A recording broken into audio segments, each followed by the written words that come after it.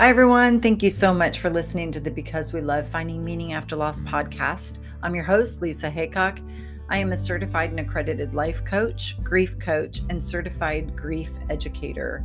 And I wanted to create a podcast and a platform for individuals to share their stories of not only the trauma and the loss, and it's not just the loss of loved ones through death when we think of grief, it's any kind of loss. And I wanted to create this space for individuals to share their stories, but not just the story of the trauma and the loss, but the story of how they found healing, the different modalities and tools that they use to not only live their life, but then turn around and help others do the same. I am inspired by all of my guests, and I hope that you will be too. So whether you're the griever and you're trying to figure out how on earth you're going to navigate this life and navigate these losses, or you're somebody who is supporting a loved one who is grieving and you're wondering, how on earth do I help them? What do I say? What do I not say? I'm going to be interviewing individuals who are going to give you some tools. I will speak to professionals who will be able to give us some insight as well. So, vulnerability and authenticity is my jam, and I hope that you are going to find some or all of these episodes inspiring, useful, and authentic and real. So even though we're talking about some difficult topics, there will be some humor, there will be some laughter. I know that's hard to understand, but there is. So let's get vulnerable, people. On today's episode, I'm going to be speaking to Eleanor Ward. Now, Eleanor is the owner of Bigger Fish to Fry Coaching, and I absolutely love that name. As we were talking and she was sharing her story, which is extremely powerful, by the way, I was looking in the back behind her is her logo with Bigger Fish to Fry. And I was just thinking, this is an amazing name. So, Eleanor and I had a great conversation, and I know that you're going to be touched by her story and how strong and resilient she is and what she's been through. So, Eleanor Ward is an international inspirational speaker, author, and coach. She is committed to empowering and equipping women with the tools to start over after trauma or a devastating loss and take their lives back. Eleanor believes that mindset shift, self talk, coupled with guidance, training, and personal coaching sessions will put you back on course. Eleanor also owns Prosperity Business Magazine, which highlights and features amazing small businesswomen of diversity. Let's talk to Eleanor.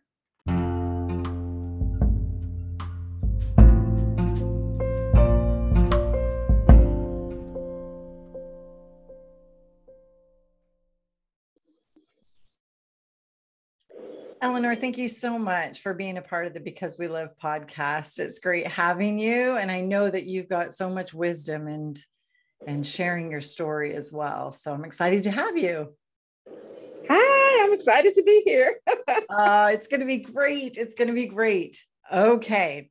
So, shall we dive in? Do you want to just tell us about your story? Let's just jump in with both feet. 15 years ago or so, somewhere in there, I lost my husband and my oldest son, and we were all in a car accident together. Me, my husband, and two kids, and me and my youngest survived the car accident. In the meantime, so many things transpired that I totally was not ready for. I thought I'd have all this support. I thought I'd get all this love. I thought I'd have just, you watch those movies about grief on TV, and they have all these people, and they're just making it through, and they've got somebody to call. Man, when I tell you, nobody was there. I was abandoned. I was left. And it made no sense because I've treated people wonderfully my whole life. But death really shows you who is who to your life. So long story short, I ended up in a spiral of a bunch of crazy grief for many years that I didn't know how to handle or control.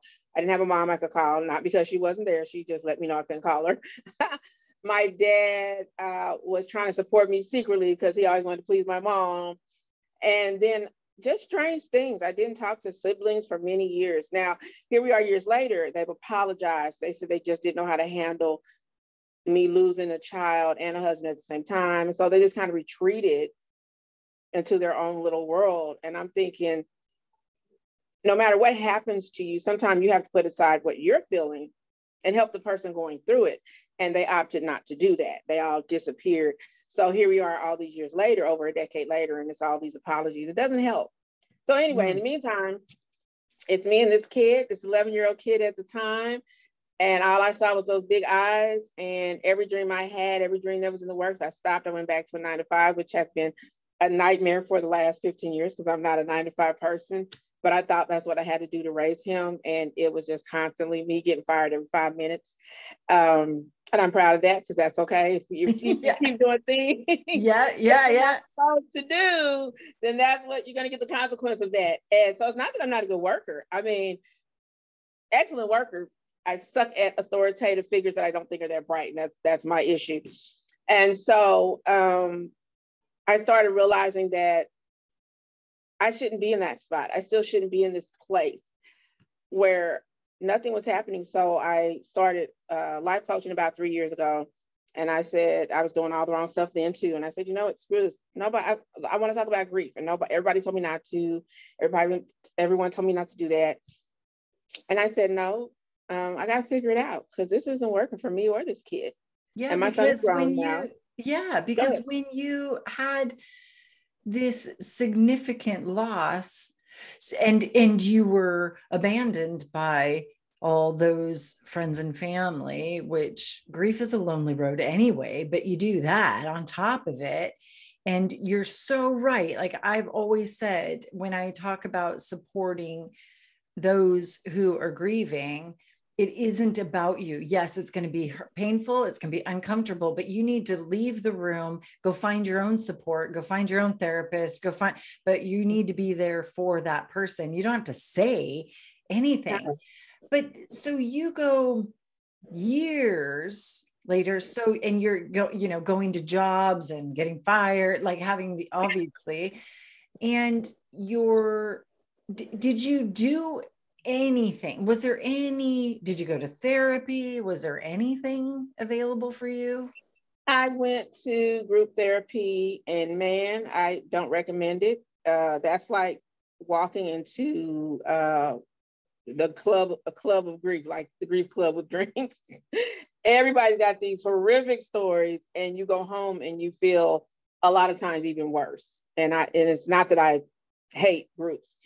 Then I went to a therapist, and she just tried to say, this is a true story. Really quick, she goes, your son took your other son's place, and you took your husband's place with your son. And I'm looking at her like, what? Are you crazy? Wow. So definitely left that chick. And then what really saved me was there was a church group. And I thought, here we go again. It's another group. And I wasn't jumping up and down.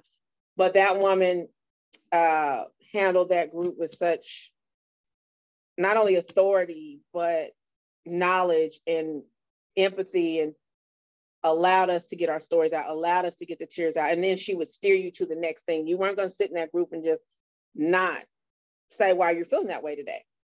And she had come from a place where her family, had great, horrible deaths.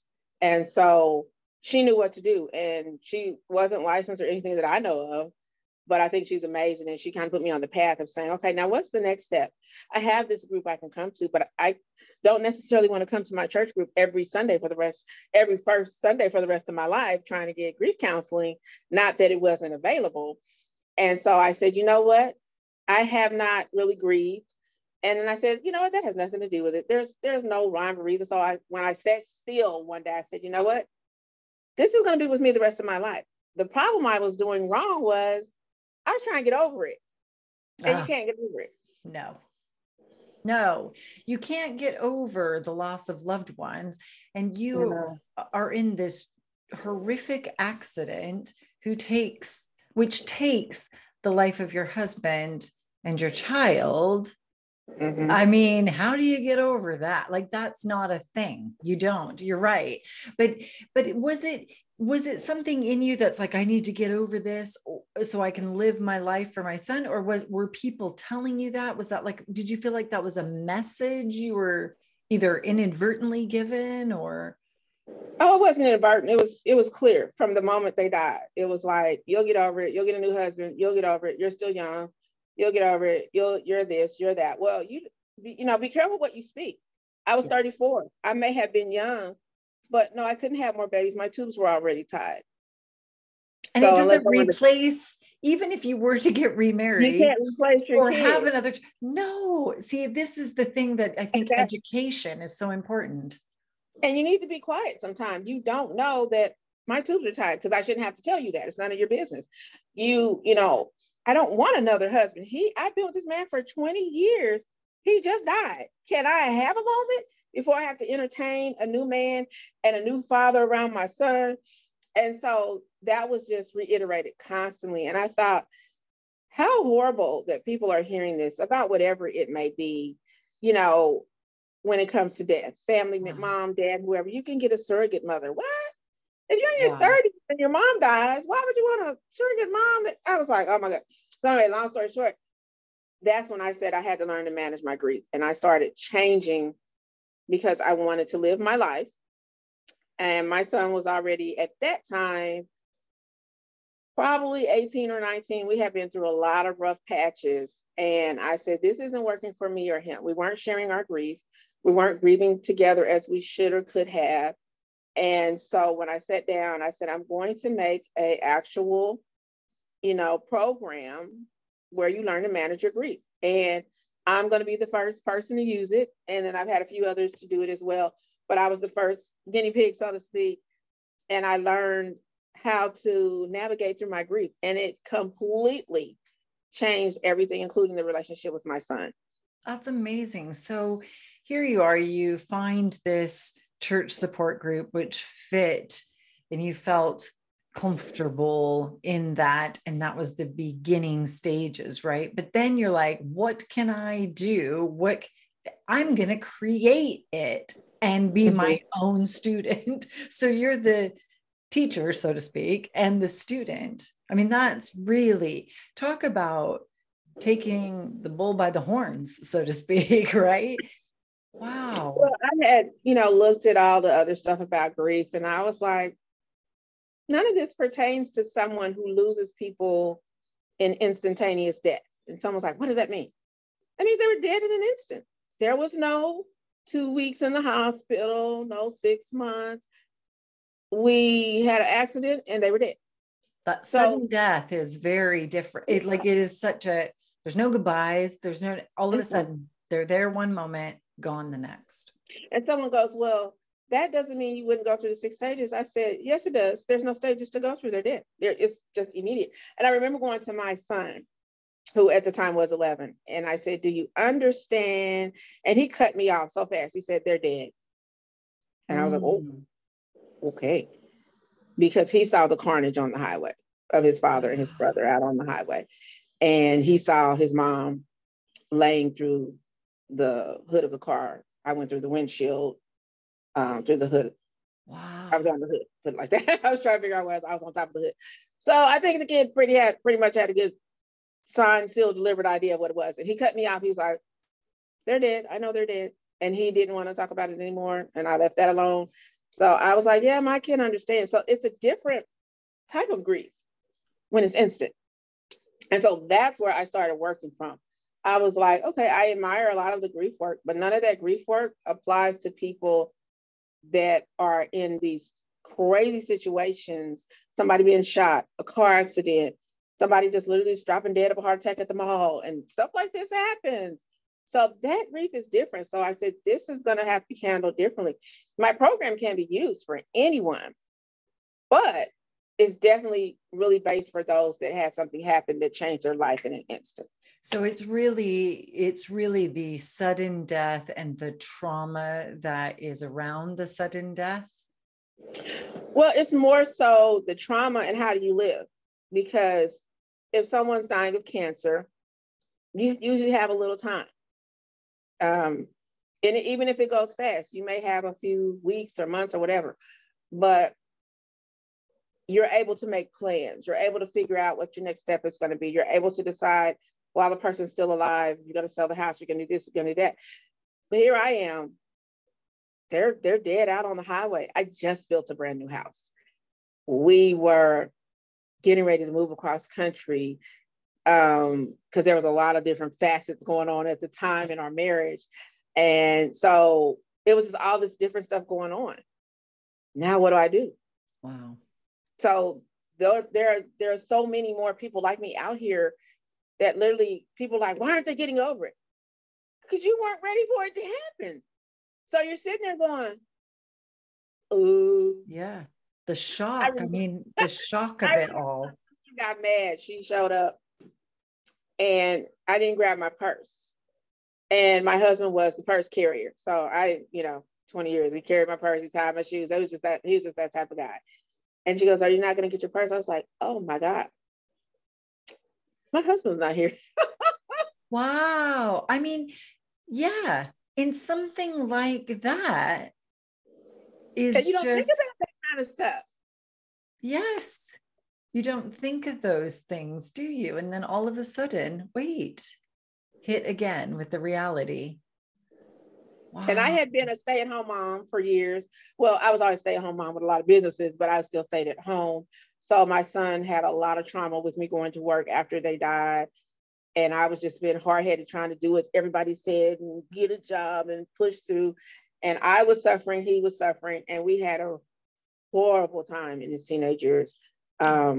We just struggled so badly because we were both trying to do things we shouldn't have been doing. He was trying to figure out how to not tell his mom, I need you at home, because that's the type of mom you were. And I'm trying to tell him, well, I'm doing this because everybody else is saying what to do. And so that's what you have. You have someone sitting at home that's maybe been a stay-at-home mom, or you have somebody that, let's say the death happens and they have nothing in place. They don't know what to do. They literally have nothing. They might've got married 2 weeks ago. Person drops dead, no life insurance or nothing. Nothing's even falling into place. So yeah, it's crazy.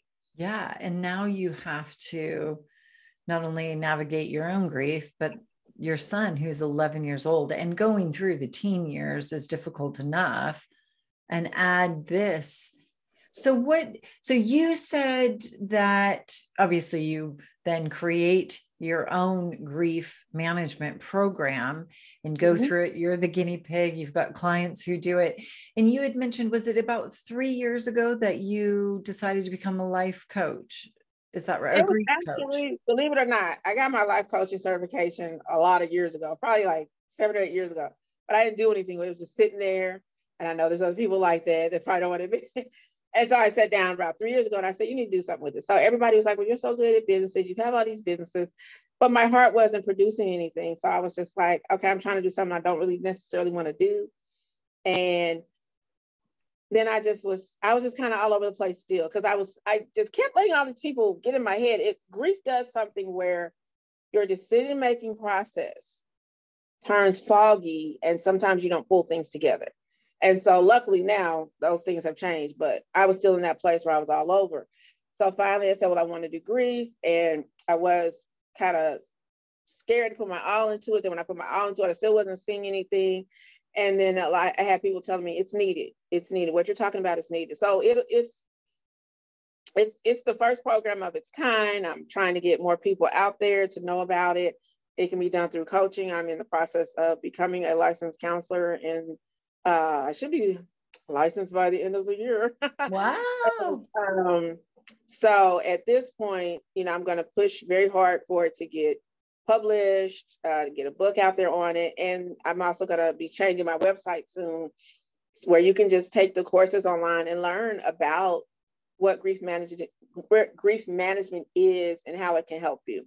That's amazing. It is amazing how, we talk about in the podcast, it's such heavy topics of loss and grief and, losing your husband and your child in one split second, and you're all together seeing it and experiencing it.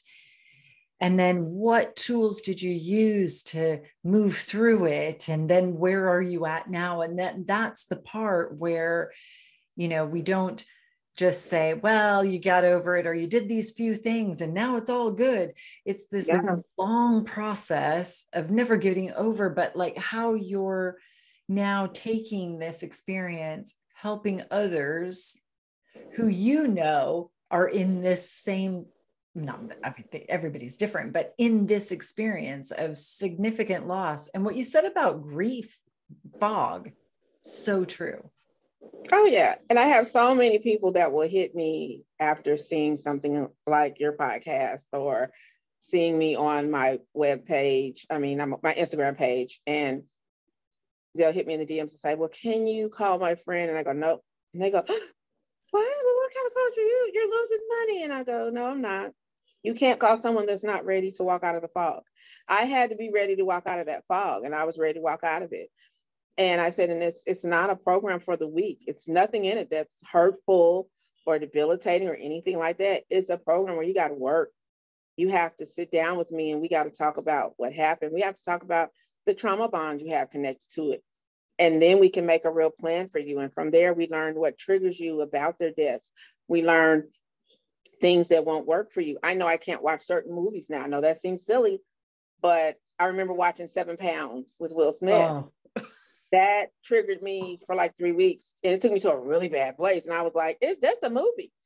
But as I was working in my program, I came to understand you can't watch stuff like that anymore.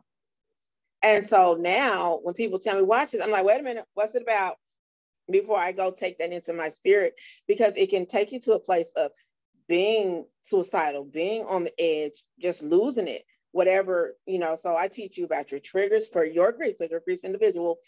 So I teach you about that. I teach you about understanding the holidays, how they affect you, understanding who in your family is helpful and who is not. And I know people hate to hear that, but it's true. Understanding who you can talk to about the deaths that you're having issues with and who you cannot. And also learning everybody doesn't need to have access to your grief. You don't have to tell them, but somebody said, you never talked about that to me. Why would I sit around and constantly have conversations about grief if I don't have to? If I'm having a great time, a good time, they're not going to come up. There's no reason to.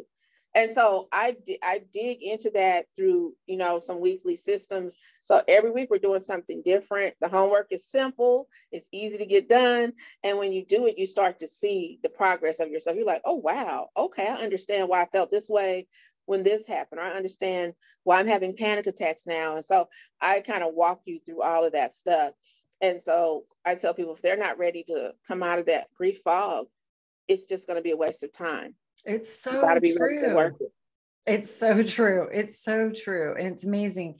And you say like the homework, it's easy because people might get overwhelmed because the work itself, the inner work is painful and difficult, but also so important to get it out of you instead of sitting in you. But then I've had the same where go, oh, my friend really needs, I'm going to pay for her session. Nope. Nope. And you're right. They look at you like, what? Like, why? I'm not, no. First of all, you can tell them about me, but they have to make the call. They have to be ready to do it. I mean, this isn't, because we as our friends, like we see them hurting and we think, oh my God, they need fixing. So here, I'll pay for you to see Eleanor. I'll pay for all the programs for you to see Eleanor. Yeah. So I'm so glad that you said that because it's exactly right. Anybody with integrity would go, nope. No, it doesn't work. And so, people are like, I'm just so worried. And I go, well, unfortunately, you're going to have to stay worried. Well, that's not caring. Well, I said, let's see, the backlash is you forcing them on a phone call with me and I'm getting nothing. I'm steady running my mouth and I'm getting nothing back. because they're not receiving anything I'm saying. So when they hang up, everything went in one ear and right out the other. And so that was a waste of my energy and their energy as well, because they didn't receive it. They may not even remember what happened on the call. So I just tell people, no, thank you. And, a lot of people, when I talk about shrines, a lady got mad at me because I said shrines are a no. And she goes, no, I go into my daughter's room and I lay with all of her things. And I stay in the room for days. And I said, are you still married? She goes, well, my husband has filed for divorce. I said, how do your kids feel? She goes, they don't talk to me like they used to. I said, that's why we don't do shrines. I said, there's nothing wrong with memorabilia. There's nothing wrong with having things to remember your child by. But when you go into an area where you can shut yourself off, the whole family loses you. And she finally told me later that resonated with her. She actually said, I went to my daughter about what you said. And she said, oh, yeah, we don't like who you are now, Mom. And it makes us hate her, even though she's passed. It's not her fault, but we don't like her either anymore. And so she said they helped her clean it out. Her husband came back and they're going to be working through some things. So I'm happy, and some people don't receive that. Some people are going to keep that shrine and keep going into it until they lose everything and everyone around them. But that I tell people it's a danger zone to have something like that. Because I could do that, but who does it help? Yeah. And it's interesting that you share this experience, and what it sounds like it did was actually open up a conversation within the family that didn't happen before. So even if you ask a question and that gets her to be thinking, then this conversation happens within the family unit. And that is the conversations piece is so important, isn't it? Because I think we need to say stuff to people, and sometimes the best thing is to say nothing. But when it's in the family unit, speaking, sharing grief together. You had mentioned that you and your son didn't grieve together for quite some time. Has that changed now? I think it's better. We have more open conversations about his father. He's still really not that open about his brother. People think I'm lying, but contrary to popular belief, they were 3 years apart, but they were super close. And so that part, I think, will always take a minute for his brother with him. And I don't know when that door may open, but as far as his father, he talks a little bit more, he does a little bit better. But where we clashed was I lost a husband and a son. He lost a father and a brother. I hadn't lost those things and he hadn't lost those things. So we literally had two different forms of grief going on. And I hadn't researched enough to know we were both in different forms of grief, which is why we were clashing when we were trying to grieve, because I'm looking for my provider and my husband and my lover and my everything and my kid that I gave birth to, that breastfed. He's looking for his brother he played video games with and his dad that took them and ice cream and this stuff. So we're looking at totally different types of grief. And so once I began to have a better understanding, I was like, okay, we're always going to have a different type of grief, but we can now kind of bring a few things together. When you can ask him, how do you feel today? It's your brother's birthday or something like that. And he'll go, yeah, I know, I'm okay, but I don't want to talk about it. I'll go, okay. Or if it's something his dad made, like his dad made these pancakes that he loved. I'm like, oh, you're doing your dad's pancakes. Yeah, I think I got it. And I like the way dad did, blah, blah, blah. He'll talk a little bit. So I think that's where we got on that path finally. Yeah. And so people do need to understand that's something that I don't think a lot of people think about. We're in the same family, but we're all grieving differently. So true. Wow. Yeah. I mean, it's such an important message, because we do grieve differently, but the relationships are different. And that is such an important message, and time frame as well. So someone may be further down the road or doing another type of modality or something and someone may not be doing that at all or doing something else, and that's okay. Wow. And everybody has a different take on what they want to do. Somebody might want to do spiritual. Somebody might want to do more conventional, more traditional. There's nothing wrong with that. The good thing about the grief management program, it can address any of those ways and modalities that you want to do it. We definitely, that's another thing I jumped into at both feet. I was like, How can I help someone that wants that spiritual path or that godly religious path or just that more traditional path? And so that's available when we customize, the management program for you.